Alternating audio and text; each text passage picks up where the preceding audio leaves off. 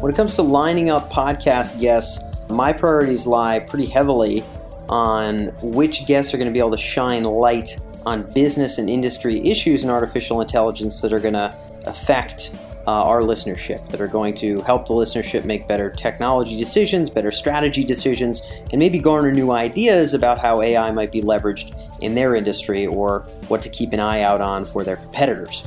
We've spoken a lot about business intelligence, a lot about marketing, and a lot about security in the last 3 months or so. One domain that we haven't touched on in probably over a year is the world of heavy industry. That is to say, construction, mining, agriculture, factory work. There's a lot of interesting developments in sensor technology and in automation going on in that domain, and machine learning is creating its own sort of renaissance in that separate world. We were lucky enough to have Dr. Sam Kherat on the podcast with us this week. Sam is a PhD in aeronautics from Purdue University. He teaches courses at the Bradley University in Illinois, and he also works on automation at Caterpillar, and he's very, very familiar with heavy industry at large. And Sam speaks about where heavy industry is having its own sort of innovations and developments with the domain of machine learning that's having so much attention in the public eye for places like Tesla and Google and Facebook, and everybody pays attention to the big guys and everybody pays attention to what the consumers get to touch. But in some regards, as Sam points out pretty aptly, the world of heavy industry, that is to say excavators and big trucks and heavy equipment, big equipment, this domain in some regards has its own challenges for automation and sensors, but in other ways is a little bit more freed up to automate routes and activities of an excavator as or let's say a dump truck is sometimes there's more freedom for doing that than there would be with a vehicle. A vehicle on the road, sharing the road with other cars, is an environment that's more or less inherently dangerous. If you own a property, you own a construction site, and you own the equipment, you get to automate whatever the heck you want. And in many regards, this lets the heavy industry world experiment with aspects of automation that you simply wouldn't see in the pedestrian vehicle world thus far. Certainly a lot less attention paid to heavy industry. This is going to impact sort of the job market in many regards. There's a lot of work in this world that Sam sees as being pretty automatable in the next 10 years or so in the world of construction and mining and factory work. But it's interesting to see him shine a light on where sensors are playing a role, what kinds of functions and capabilities are automatable and at what level right now, and what that might look like in the future, what the next 2 or 3 years might bring us with big machinery becoming more and more automated as well. If you're in an industry that leverages heavy equipment, this is likely to be a very relevant interview. And even if you're not, I think it'll be interesting for people to get a sense of how these quote-unquote stodgy industries are developing as well. If nothing else, I hope it'll be useful for garnering some fresh ideas from that perspective as well. Sam is absolutely full of energy. At some point, he and I are like banging on the table while we're talking. You can hear the table creak a little bit. This is live at the Rework conference on autonomous vehicles here in San Francisco. So you'll hear a little bit of that in the background, but I think it'll add to the kind of authentic feel of the interview itself. I hope you all enjoy this one. This is Sam on autonomous vehicles and autonomous technology applied to heavy industry.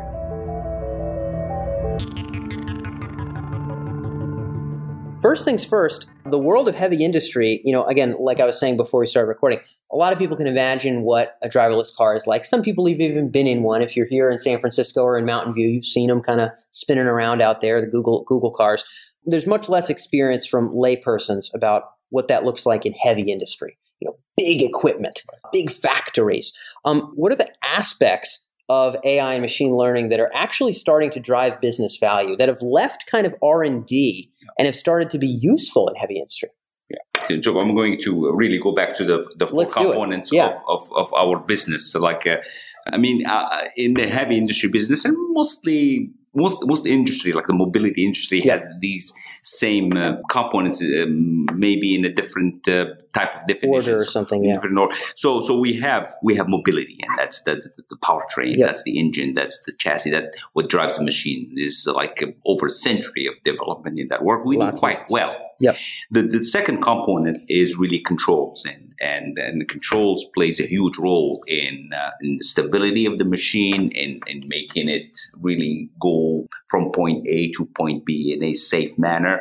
But in heavy industry, you have to add the addition of working with the tools, and the example of cracking the egg of the tip of an excavator without breaking it is that's very good example of sound controls.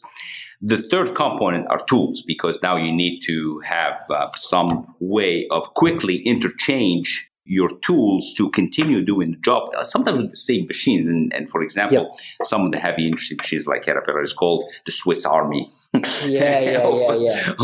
machinery. But the fourth component is really behind in terms of development, and that is perception.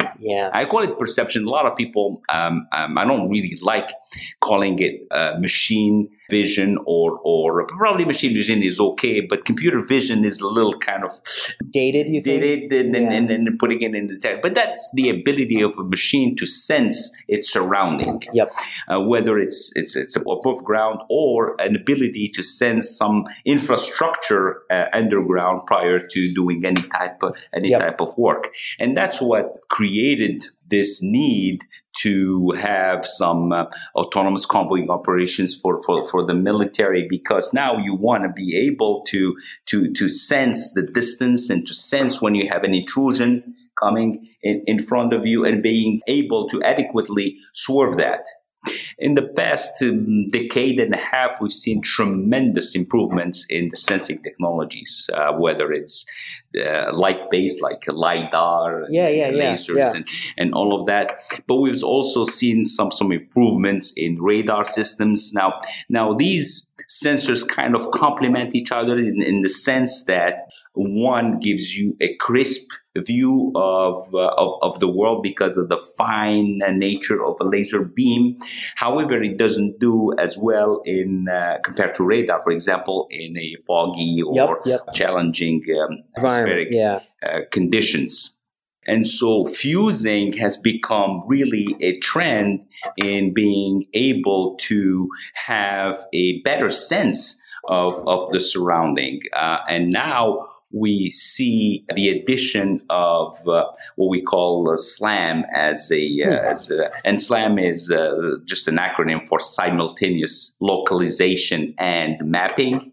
Got it. So because now if you have a indication of where you are based upon a mapping or structures that you have a better ability to locate yourself and have a better understanding about what your perception hardware is telling you, whether it's radar, whether it's a LiDAR, and all of that. I like where we're going. I'm going to clarify some of these terms, and then we'll get into some interesting examples, real use cases. You're talking about, I like the framing of perception because it's not limited to a sense, right? It's perception. If we think of perception in as broad of a way as we do with ourselves, then we think about feeling our own heartbeat, right? We think about feeling an ache in our knee. We think about smelling things, hearing things, looking at things. Like if you lose any one of those, your entire ability to manage your day just evaporates. I mean, if you lose your sound and you're not used to operating without the hearing sense, you're going to have a very hard time going to work and getting your job done. You lose your sight. If you lose the ability, there are people born without the ability to feel pain.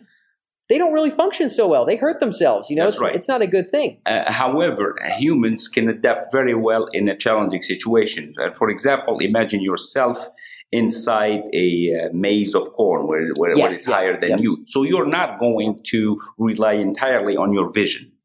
You're going to use other senses, and that's why having the ability to go beyond the loss or reduced performance of one of your sensors is key to continuing to function properly, and maybe at a reduced performance mode or that. But that is the key in this industry to create a proper way of developing a sound perception system. Yep. And I know that the folks who are just working on day-to-day vehicles never mind all the complexities of heavy industry. which certainly has all of its own challenges. They're also, combining different kinds of cameras with LiDAR, with GPS data, with, the data from all the other cars, and with, whatever other kinds of, sensors and technology that they're putting on there. There's talk of, in some urban environments, potentially having like embedded sensors in the corners of certain buildings or like near sidewalks or something, so that the cars that are driving by, even in absolutely the worst conditions where all the cameras are broken, still know where. So just layers of sensor fusion, as you were saying, so that if something goes out, we're still operating well, we can still get the job done. In terms of vehicles, I can get from here to there, in Manhattan, in an urban environment. Man, that's really hard. Okay, I can see what that would look like.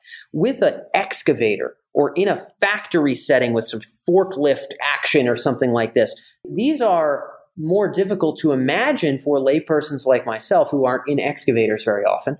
Where do we see perception beginning to emerge meaningfully in, let's say, an excavator or like equipment? Where is that first made its steps into real use? Okay, well, we have to go a little a step back. That's fine. Yeah, let's do it. The industry is evolving so fast. It's amazing that just about a decade ago, when you had a job, for example, construction site, the setting was completely different, where a foreman, guides a machine operator, whether it's a grader or whether it's a tractor or whether it's an excavator, with some stakes that they kind of dump on the ground so that the operator can see where to grade and do that.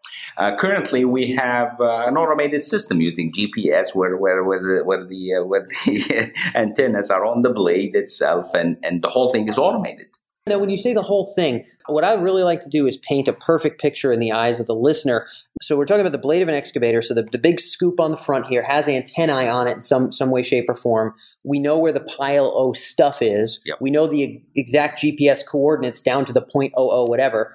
And the machine can drive itself over there, know where it's inserting the scoop, know that it's picking the stuff up, and know where to put it. Is this what's happening? Based upon a plan. So you have a plan from somebody who wants to build a golf course or whatever site. it is. So whatever it is. So the blade knows exactly where how deep it would start pushing the dirt. Does that also control the movement of the vehicle over to the pile of stuff or the dirt or whatever? The motion of the vehicle is controlled by the operator, but the operator has no control over the blade. Wow, that's incredible, isn't it? Yeah. So the level of the blade, and in terms of leveling the ground or moving the earth, that part, we don't need the person thinking. We just need you to drive your path. Drive your path. That's right.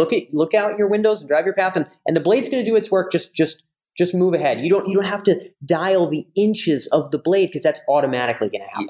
And if you did that, you'd be doing also some steering, because that's how the machine is doing. And this is just a few years back. Now with the future technologies that are being implemented in machine intelligence, we will see more automation. We'll see that the machine is going to be able to perform all these tasks on its own.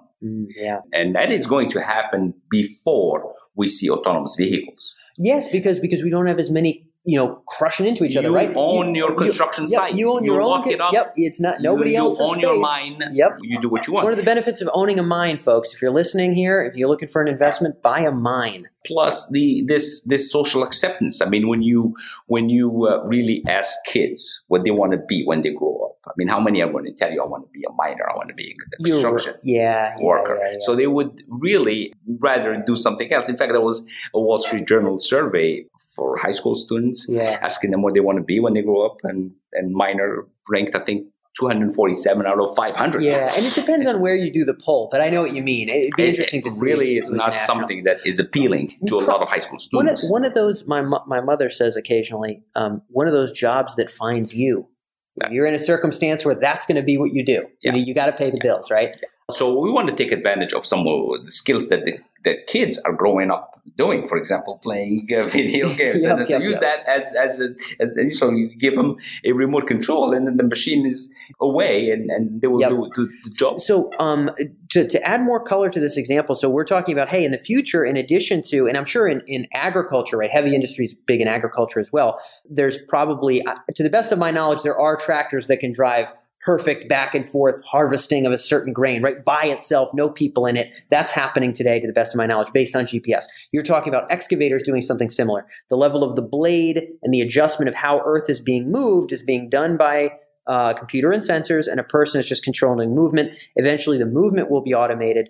I've heard also of dump trucks that are able to kind of like the backing up into a certain area where you're going to receive whatever the earth or whatever is getting dumped into the back of the truck, that whole portion and like going up the hill after it, that like a lot of those repetitive, perfect alignment elements, that's just GPS. Like you push like a single red button and it just goes to where it needs to go. Is this true? Yeah, but it's not just GPS. It actually has some sensing devices on I can imagine. The machine itself, because GPS gives you your location. Yep.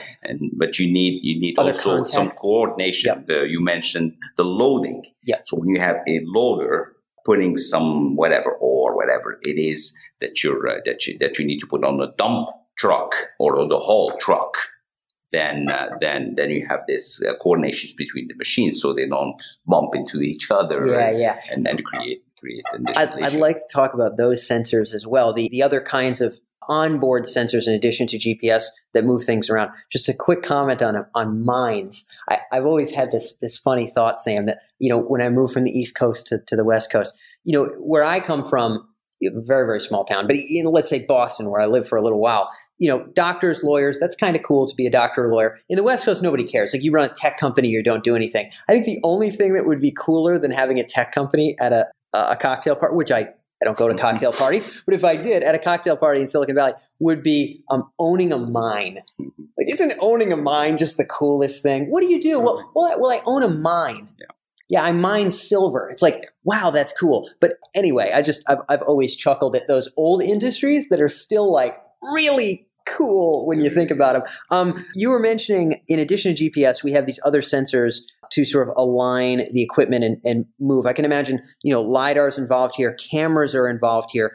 Talk about a real world example, something well out of R&D phase that's working and moving in the real world, cameras, LiDAR, onboard sensors, and where they play their role in heavy industry too. We're really still at the infant phase. Yeah, exactly right. So we do have quite a bit of warning systems, just like you have this advanced cruise control on a car that slows down. And so we have an ability to tell the operator, listen, you're getting too close, but there is no action. It's still okay. It's probably being developed, but we're not there yet. We're not. We don't have it completely automated. Yep. The automation happens on the hauling systems where the truck goes from, say, point A to point B. That can be automated. That is automated today. It's very repetitive. It's very consistent. You go up this hill, you dump this, you drive down, you pick this, you go up this hill. If we can set it up like a chess pieces well enough, we can automate it. But what you're saying is general day-to-day variant use. That's not fully automated, of course. Yeah, but it's coming very quickly. The industry actually is a really early adopter of these technologies. And we mentioned some of the reasons why. You own your damn site.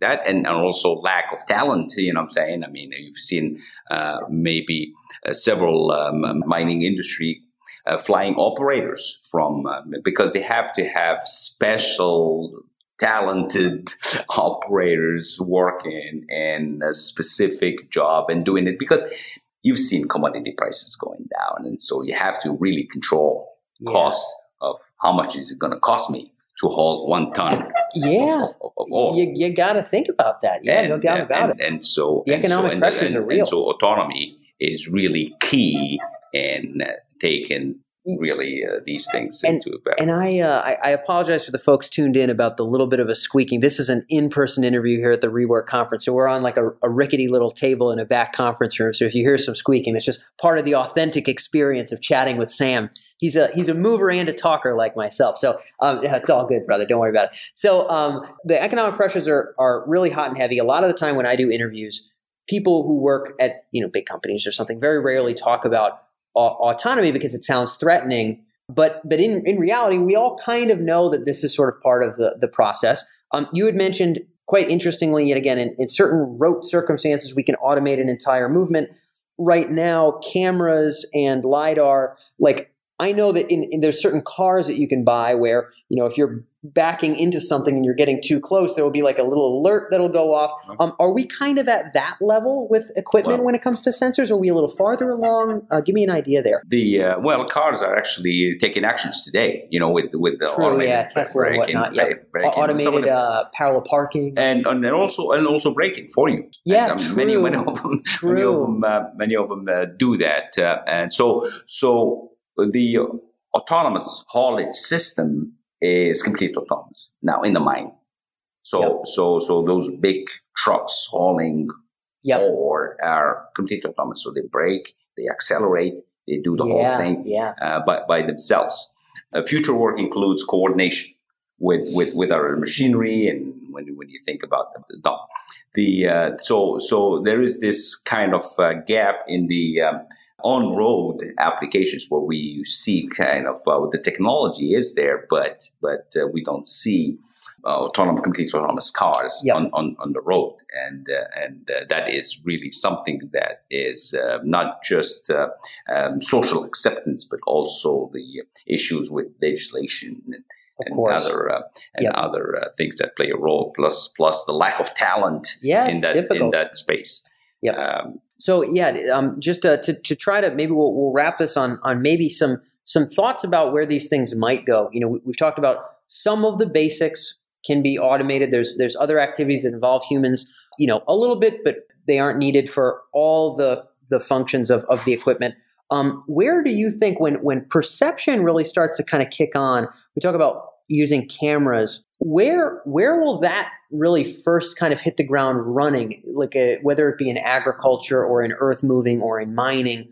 Where do you see the visual element of perception eventually kind of turning on and driving value in heavy industry? Maybe we're not there yet. Where do you think it might start to tip its way into reality in the future? I think the issue is also very, very similar to the on-road applications, where perception is at the stage of a threshold where we have a particular development that is being done by each company. And that is something that needs to be addressed in order for us to have a better perception system. Let me explain myself. Yeah, go for it. When you look at the perception technology, you mentioned LiDAR, that you could actually number the suppliers in that space, okay, because they're not really very many of them, and so most of the companies, whether it's on road, off road, use the exact same hardware. So the question is, how can we make a perception system solid, robust? And my view is because we have a gap between users. When any company, is looking at using a particular sensor, and let's say LiDAR, it's expensive to start with because of that. Now they go through certain tests because they have to really make sure it does what it does. Yep. The problem I see is that everybody is doing the exact same tests. And so we're really kind of doing some redundant stuff just because we have this competitive mode, and so now we spend a lot of money doing the exact same thing. Plus, we need to have the data that we have recorded and put that in the algorithm to make it work in the applications that we're at. So why don't we think about having a center where everybody has a common understanding of what a piece of hardware can do for the entire industry? It doesn't matter if my competitor has access to the same data, because the data is really what is needed for me to keep my supplier on check. And so now, instead of spending this amount of money, I just spend just a little in a consortium type of system where I have access to data. And now the rest of the money that I was planning to do for R&D or the developing this perception scheme would be concentrated on my algorithm development for my proper applications. And now we could think about having a common failure mode for the entire industry. Because yes, failure mode, just to articulate what that means. Meaning what is, see, the issue with autonomous driving, when you think about what people are afraid of, is all of those scenarios that could happen if a machine, a robot, takes a wrong decision based upon what they sense. And in my view, that is something that we may not happen if we have a common understanding of what the machine can do. We shouldn't have a specific way for the machine to take action because the machine is using the same sensor. And so when I mentioned failure mode, it's like now I see that I cannot distinguish whether that's a tree trunk or a human being, and therefore I'm going to step down in my performance and say, okay, I'm in a reduced performance mode, or I'm in limp home, or I'm going to shut down. But everyone in the industry should have the same failure mode. Otherwise, it'll be chaotic. Yeah, and that's what some of the issues that we have witnessed at this conference. People having a vision of properly identifying issues when the perception system doesn't work adequately. I think I'm going to try to encapsulate what you're saying and make sure I'm understanding it, and the people at home can as well. That if we can discover patterns of what an engine is doing or what we're sensing with cameras or what's happening with LiDAR or whatever, that really are clearly signs of what you said, failure, a big wrong decision, dangerous things. If we can figure out a way to respond to danger, in other words, improve safety, wouldn't it be ideal, and doesn't it seem responsible for the industry to share those best practices? And of course, it's tough, right? Because business, competition, innovation, right? It's hard to foster that, and that's why we have legislation, and these are complicated matters. But what you're saying is that it sounds like maybe you're optimistic that there will be, or maybe there is to some degree, a consortium that focuses on these safety concerns in the heavy industry space as well. Because if we don't, there isn't. Oh, there is not right now. There is not at this point that we know of. Yep. And if we don't, then legislation will create something that could be good, but it could be a hurdle. I mean, let's face it, government can create markets, but the government take away markets can take away as easily. Yep. And so if the industry kind of steps back and say, okay, well, yeah, this is my competitor, but however, I'm using the exact same LiDAR, I'm using the exact same radar system. So why don't I spend just a little money in this center? Yep. Okay. It's independent. Yep. Okay. And the entire industry has access to this data provided by this sensor and biased. Yeah. And now I know that my supplier is on check because I know what this sensor can do. And so I can concentrate on my algorithm development, which is exactly what can I do with this perception sensor. Furthermore, the center is capable of providing me with a situation where I could know where I'm in trouble. And so I could design certain failure modes, meaning how bad is the situation? Okay, am I going to crash? Therefore, I'm going to really stop. Now, if I stop, I have to let everybody know that I'm stopping. If I'm in limp home mode, I want to communicate that. Yeah. And so we have to create these bubbles of performance of each machine across and companies, right? So we can know, hey, this thing is busted, right? Make way or be careful or whatever. Exactly right. And everybody has a common understanding rather than wait for a legislation. You see, we've seen, for example, and I personally have an issue with the 5 levels of automation. You heard of that probably, the 5 levels of automation. I can Google it.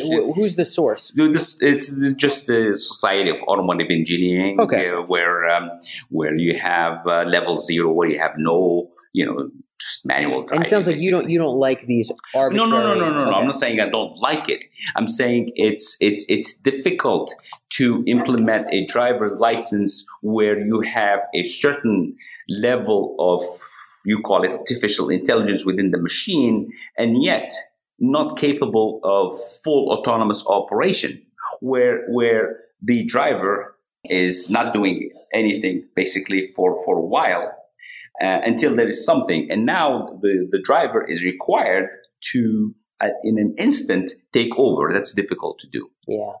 So with the proper communication between all mobility machinery, we could overcome that, because we know the failure mode that machine is going to enter into.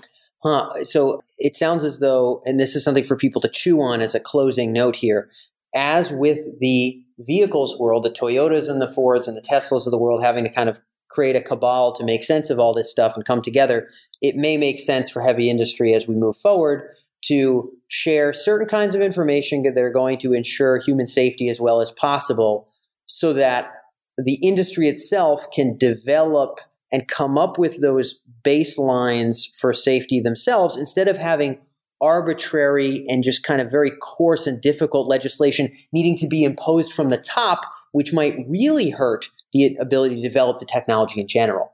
So you're saying it might call for people to come together and say, look, we got to handle the big problems so that we can all run our businesses. Because now everybody has a common understanding of what it is. Now it doesn't matter if you have competitors on the same road. We need to communicate. Yep. We need to understand, because if you're in trouble, I want to know that. Yeah. And it happens on an airplane, for example, if you have two planes. So they have this level of communication. Yeah. We need that in the on-road. Got it. Type of okay, I like it. Yeah, just like Lufthansa and Virgin Airlines, they're going to know when they're flying around the same airspace.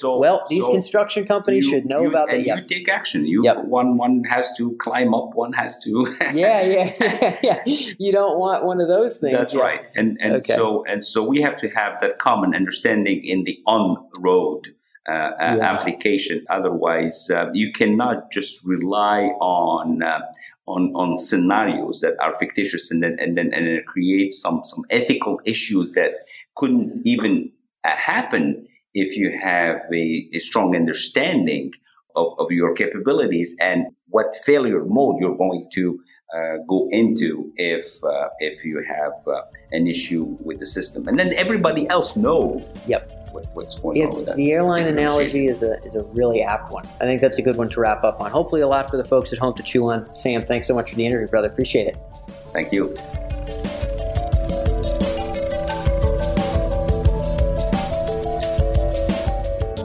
That wraps up today's episode here on the Tech Emergence Podcast, and thanks for tuning in. If you'd like to stay in touch with our latest interviews with C-level executives and top researchers and thinkers in the domains of AI and the intersection of technology and intelligence, then make sure to subscribe here on iTunes or visit us on our main website at techemergence.com, where you can see all of our interviews broken down by category, as well as articles, news, market research, and trends in artificial intelligence. If you found this episode particularly thought-provoking, feel free to leave your thoughts in a review here on iTunes, or you can feel free to reach out to us at our main website. Thanks as always for tuning in, and I'll catch you next week.